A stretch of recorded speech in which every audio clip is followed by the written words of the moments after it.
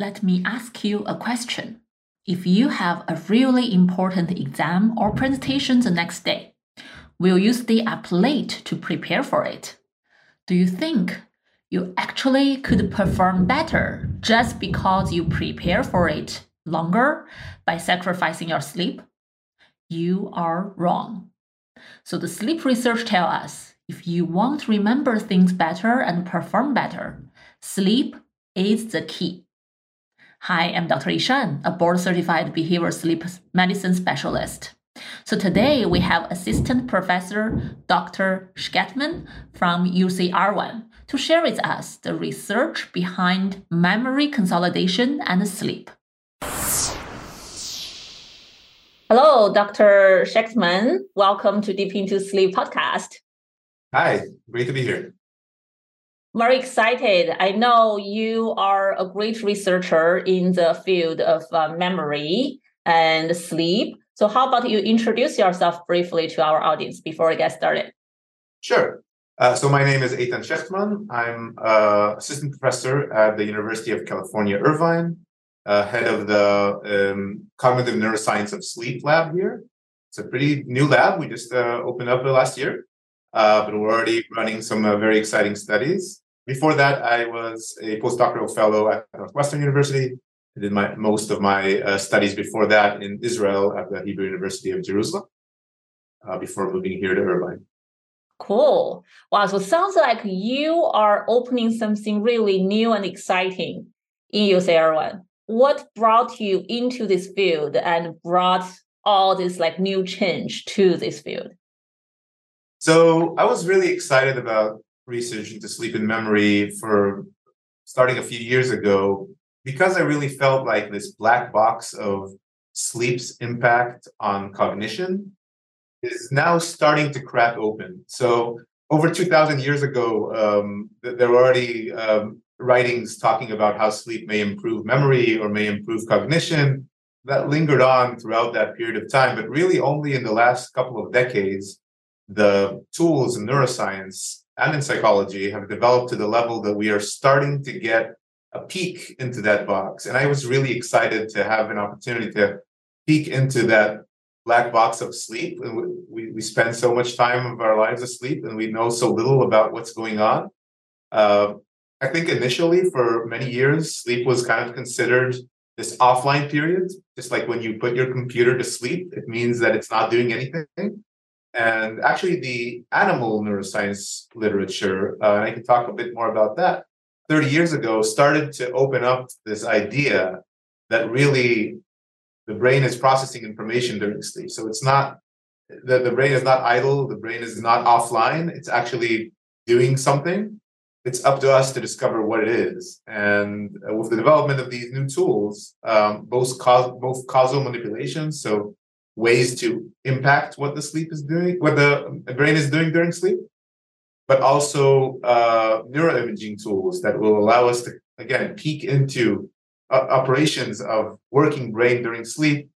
Those advances brought me to this field and still excite me to this day. And I think a lot of the most notable advances that we'll think about in a few decades have yet to happen. This is a field that's really blooming, and it's exciting to be here at this time. Yes, wow, very exciting. I'm very excited about sleep too. I mostly do sleep treatment to treat insomnia. And so based on my limited knowledge, I know sleep is a kind of new field, right? All this research, our knowledge to sleep is very limited. And it's like more than 50 years of work, but that's very young field. And also I did learn, so basically when we sleep, part of our brain still working. And when we are awake, part of our brain possibly not working. So it's always, there's a balance between working, not working, rest, or being active. And also, I think in the past several years, there are popular books and popular influencers talking about, well, sleep, if you're sleep deprived, it may relate to dementia. Clinically, I saw a lot of patients got super anxious about dying early, about losing sleep, the horrible consequence.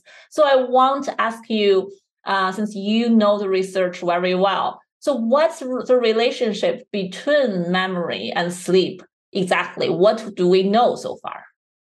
It's actually very layered. There's a lot of different arms of this research.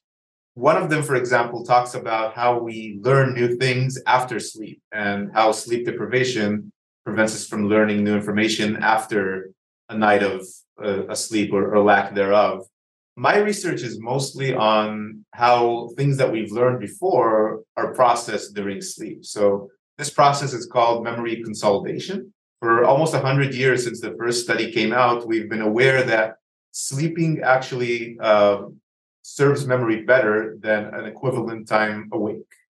Back 100 years ago, it wasn't entirely clear if it's just the fact that sleep is this lack of interference, so you don't have these new events happening. So maybe that is what we can kind of hang this idea of the improvement in memory on. But with time, it became more and more clear that this is actually an active process. So there's something happening during sleep that actually cements these memories in our brains. From a neuroscience perspective, we know today that there's multiple different brain areas that are involved in encoding and retrieval of memories. Most notable and most famous is the hippocampus, and that hippocampus, so there's some debate about what exactly it does, but I think it's generally understood that it was the most active area upon first encoding information. And then with time, its role changes. So with time, most of our memories are not as hippocampally dependent. They're not as dependent on the hippocampus. And instead, there's this rich network of areas in the cortex, in the outer area of the brain, that instead kind of support these memories. And this process of consolidation is basically the process of the hippocampus, this deep area that's subcortical, that's deep in our brains, kind of training the cortex in these new memories. So that's what we think happens during sleep.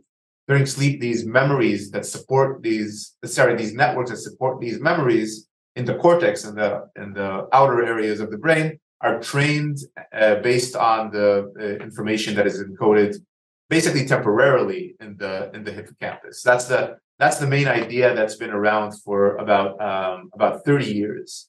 And the role of sleep is, with time, understood better and better. And we know how some sleep-specific waveforms, such as the sleep spindle, which I'm sure many of your listeners are familiar with, and slow oscillations, how the interactions between these different waveforms creates basically the envelope for this memory. It's not exactly transfer, because the hippocampus is still highly involved throughout this whole period. But this communication between these two brain areas is supported by these multiple waveforms and their time course, their interactions, their co-occurrence. That's basically how we think sleep improves memory, specifically for the process of consolidation.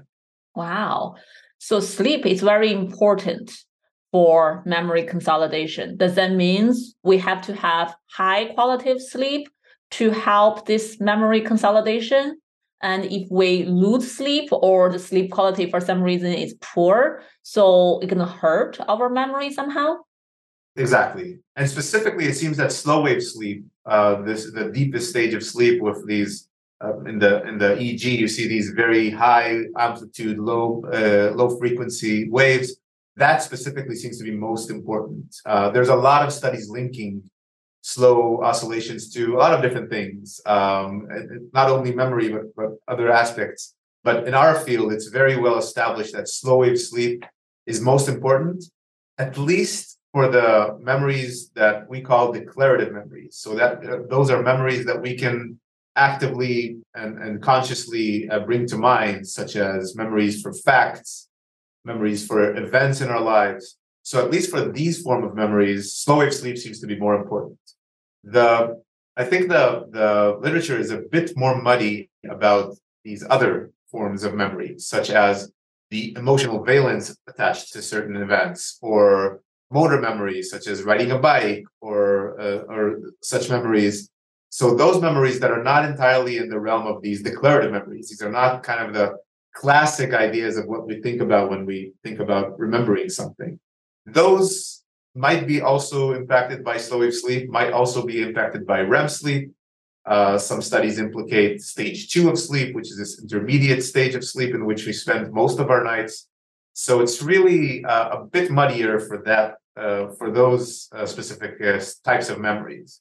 But the memories that are most studied and best understood are those declarative memories, and those are supported by slow wave sleep. And to go back to your question, then yes, lack of sleep, I would say socially induced sleep deprivation, which happens quite a bit, those have quite a severe impact on slow wave sleep and its memory purpose. Mm. So it's interesting. I'm thinking based on the research, how it can apply to our day-to-day life, right? So let me see whether I understand this correctly. So if a student gonna have an exam the next day, they need to remember a lot of things. I know a lot of students tend to stay up late and catch up on the sleep, prepare last minute for the exam. Even some students gonna pull the all-nighter, right, to study. But sounds like since sleep is so important, especially deep sleep, which happened on the first half of the sleep. So if someone wants to have a good memory of the facts, of the reasons, they actually should protect their sleep. Yes. And that can help them remember those facts better. And on the other hand, I'm thinking if someone is really anxious, so their brain just cannot shut down. It's hard to fall asleep already. And does that mean the deep sleep is very active for anxious people and they tend to be bothered more or somewhat wake up often in the middle of the night because of this memory consolidation process?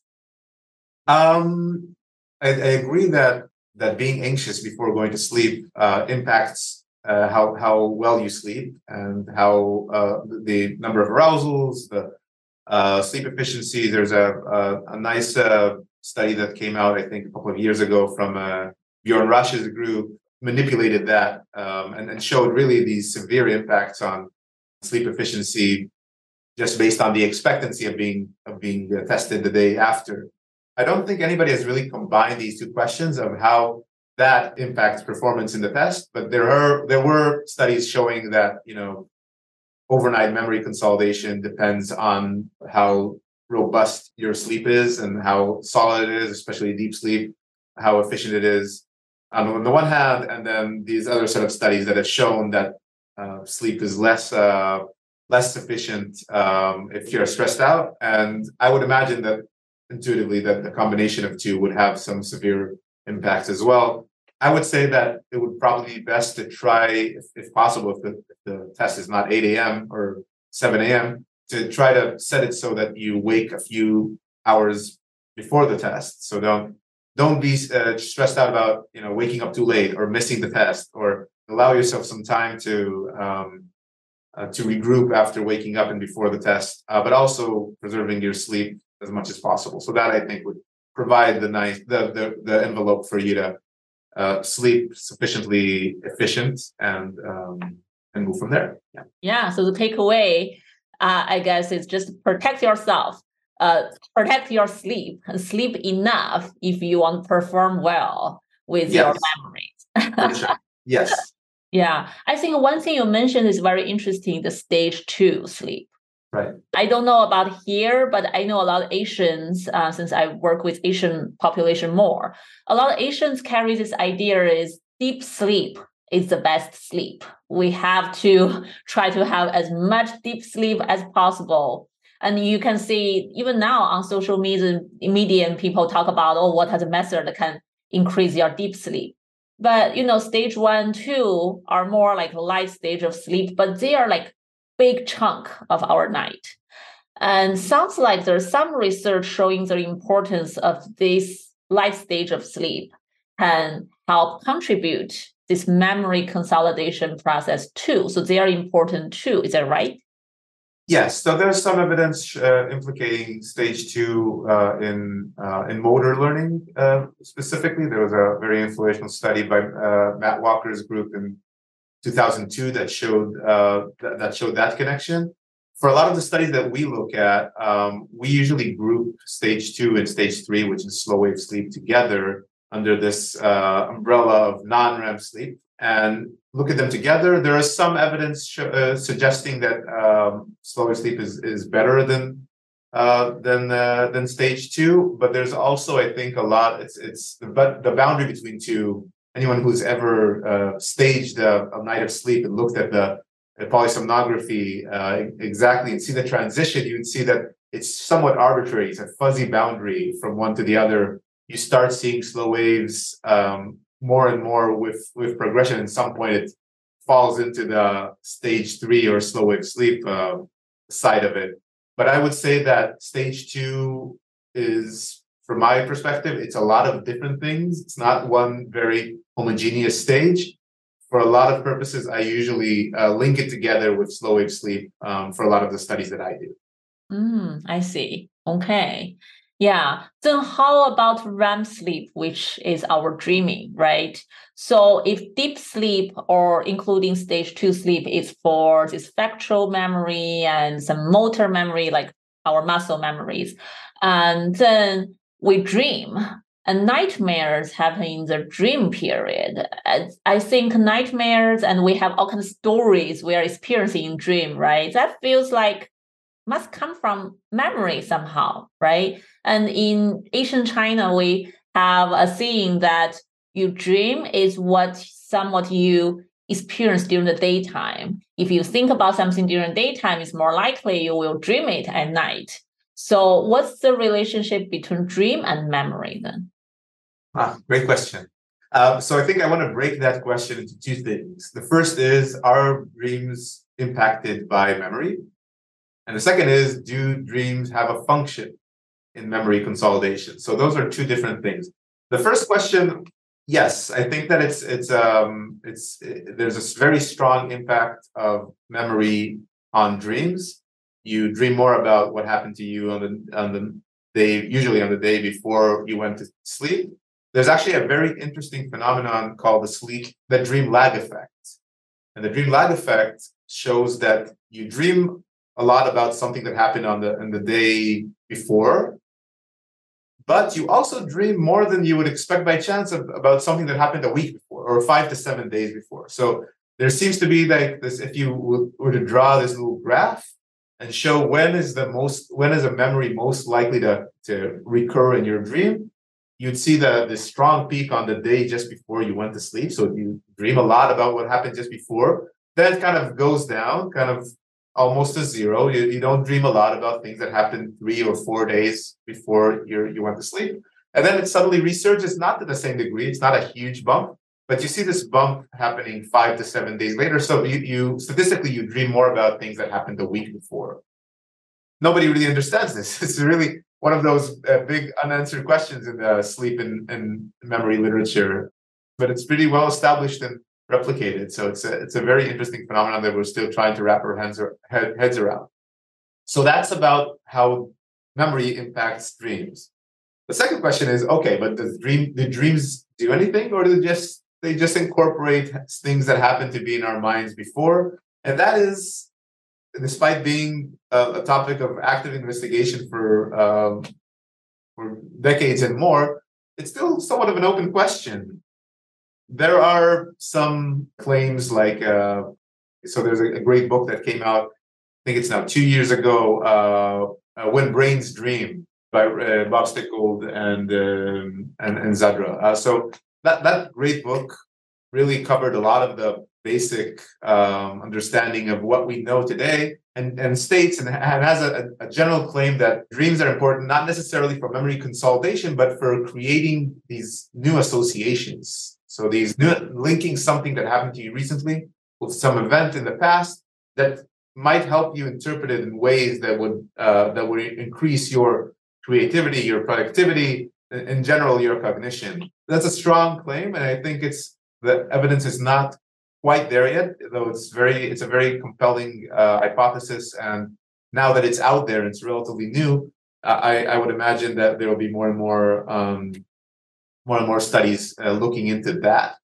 having said all that, I think that there isn't a very strong case yet right now showing that that incorporating memories in dreams makes them stronger, makes them causally impacts them. So even though they are linked together, it's really not very clear if the dreams do anything for the consolidation process at this point. One last thing that I wanted, so that's about dreams specifically, but about REM sleep in general. So this stage of rapid eye movements sleep. There are a few studies that do have hypotheses about what exactly it does to memories. I think that the two strongest hypotheses that are out there today is that sleep, one involves emotional memory. And the idea is that REM sleep is involved in kind of the separating of the emotion that we feel when we experience an emotional memory from the facts of it. So we remember the facts, but we don't feel as, it's a negative memory, we don't feel as evasive, we don't feel it as this aversive memory in a way that makes us relive the bad aspects of it.